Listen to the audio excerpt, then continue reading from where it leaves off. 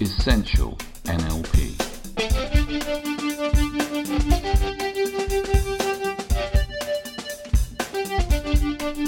Practical skills for a great life.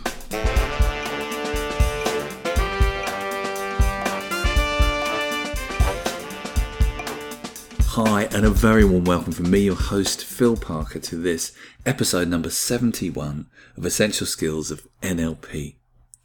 Today I'm going to be talking about something called Cartesian coordinates. And this comes from the very famous French philosopher and mathematician René Descartes, who many of you will already know about. He was a fascinating character, well known for saying, "I think, therefore I am," and that was his attempt to try and work out how reality was structured. He had a strange career, and he spent a lot of time doing a lot of maths, a lot of time doing a lot of thinking, but he had some interesting ideas about the existence of the soul. So although he's well known for the separation between the mind and the body and starting to see these things as very separate, a lot of the work he did was looking for the seat of the soul to try and find out where the soul lived, because he clearly had a belief, a presupposition, that there was a soul to start with. So his ideas of the mind-body connection have got really quite divorced from a lot of his original thinking. So check him out if you want to learn a bit more about the lovely René. But today we're going to talk about Cartesian coordinates, which are an application of a mathematical idea he had, which I'm not going to bore you with. But it's all to do with graphs and proving theories. But you can apply it really interestingly to decision making, and that's where we're going to focus today. What this Cartesian coordinates will allow you to do is to consider decisions in a new light, and you'll be able to look at them anew from a fresh perspective, and as you do that, possibly see new options. You'll also have a chance to assess if decisions are congruent, if they fit with what you want to do and how you want to live your life. Those will show up with these questions. And very often they'll trigger whole new ways of thinking about solutions and problems and decisions. So a really interesting way of focusing. There's a certain amount of linguistic cleverness that comes with these questions, so hold on to your hats and stay focused. Here we go. First thing we do is we take an issue, a decision that we're going to make, like the classic one of, should I leave this job? So you haven't made the decision yet, but this allows you to really get a bigger sense of what this decision looks like and feels like.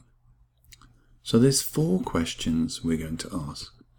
The first one is, what will happen if you do this? So what will be the consequences? What will occur if you leave this job?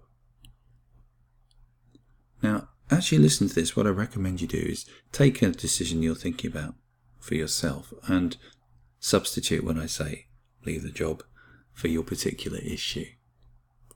So play around with that to start with. What will happen if you do this thing, if you take this decision, take this option? The second question then is, what will happen if you don't do that? What will be the effect, what will be the consequences on your life if you don't leave your job? Let's look at these 2 to start with. So somebody might say, well, what will happen if I leave my job is I'll have the chance of a new job. I will find something fulfilling. They may also say, I will also have less money. That will happen if I leave this job and don't get another one. Those things are all possibly true. Second question, what will happen if you don't? Well, what would happen if I don't leave this job that I don't like? Well, I'll be stuck in a job I really don't want to do, so that's what will happen. But I guess I'd have some money because I'd still have employment. Then we move to the third question. What won't happen if you do leave a job? What will not happen as a result of leaving a job? So we just pause to think about this slightly tricksy language here. What will not occur if you leave this job? Well, it might be, I won't have enough money to go on holiday that I wanted to. I won't have enough money to buy that car. That won't happen. But also what won't happen is I won't feel dreadful every day, dragging myself in on a Monday, feeling nervous on a Sunday, drinking too much. Those things won't happen if I leave my job. And so if you've been following this, you probably guess what the fourth question is. The fourth question is, what won't happen, what will not happen if you do not leave your job? So what won't occur if you don't leave the job? What won't occur if nothing changes? Well, the answer may be, what won't occur is I won't get fulfilled. I won't live a long and happy life. I won't do the things I feel I'm destined to do if I don't leave this job. The fourth question is often a very interesting question to ask. You have to spend a few moments to think about what it actually means, because as I say, linguistically it's quite tricky. But once you get your head around it, it really shows up what is keeping you stuck, what is keeping you there, what you would really love to get rid of, and to really get a sense of getting clear about this decision at last. So let's go through the questions again. Quite simple, but their simplicity belies the fact they actually really get you to look at all the four quadrants, the whole landscape of the consequences of this decision. What will happen if you do? What will happen if you don't? What won't happen if you do? What won't happen if you don't? Once you've trekked through the answers to those questions and explored that, it will start to give you a really different sense of what's going on here. I also said it's very good for congruence, for checking the ecology of your decision, which means that when you've made a decision or making a decision, really making sure it's the right thing. And by the right thing, what we mean is it fits best with who you are and what you want to do. Very often in life, there aren't right or wrong decisions. There aren't clear right or wrong decisions. What you're left with is a vague sense of it's more this than that. It's a very, very common thing when people make decisions about what food they're going to have on a menu or what new fridge they're going to buy. Often they are not exact. It's definitely this one. It's usually, it could be that or that one. This looks more deeply at the ecology and congruence of this decision. If it turns out that what's prompting you to make this decision is stress, I hate my job, but you haven't really looked through the full consequences of what would happen if you didn't have the job, then it may be time to take stock and decide, actually, what I need to do is I need to stay in this job and I need to create an exit strategy. I need to create a good structure for where I'm going next rather than just drop it right here and right now. Play around with these questions. There's different ways to ask them. But fundamentally, they really do help to get a bigger sense of what is going on. How does this decision play out? If you're asking other people these questions, you may need to pre-frame it by saying, I'm going to ask you some questions. They sound a bit strange.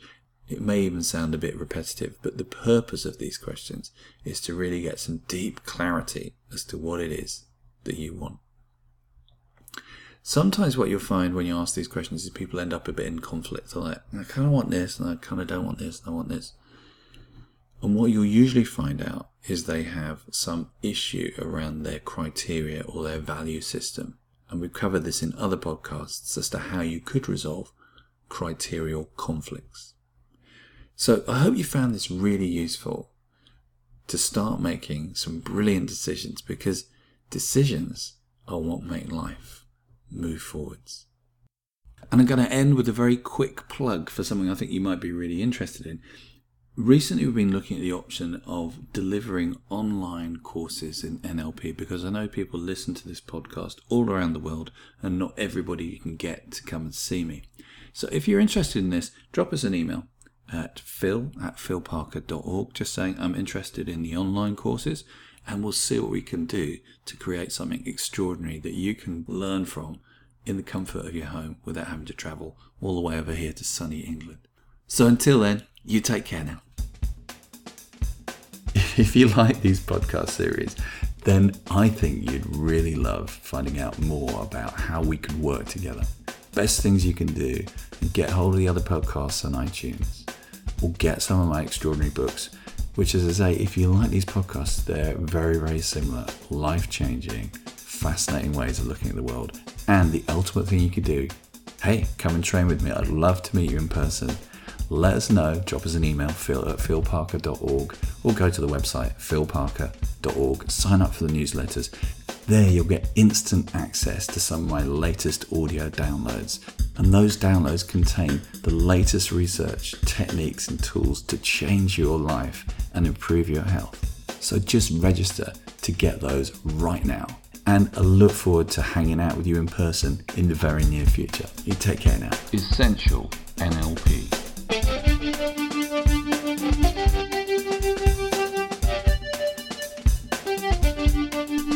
Practical skills for a great life.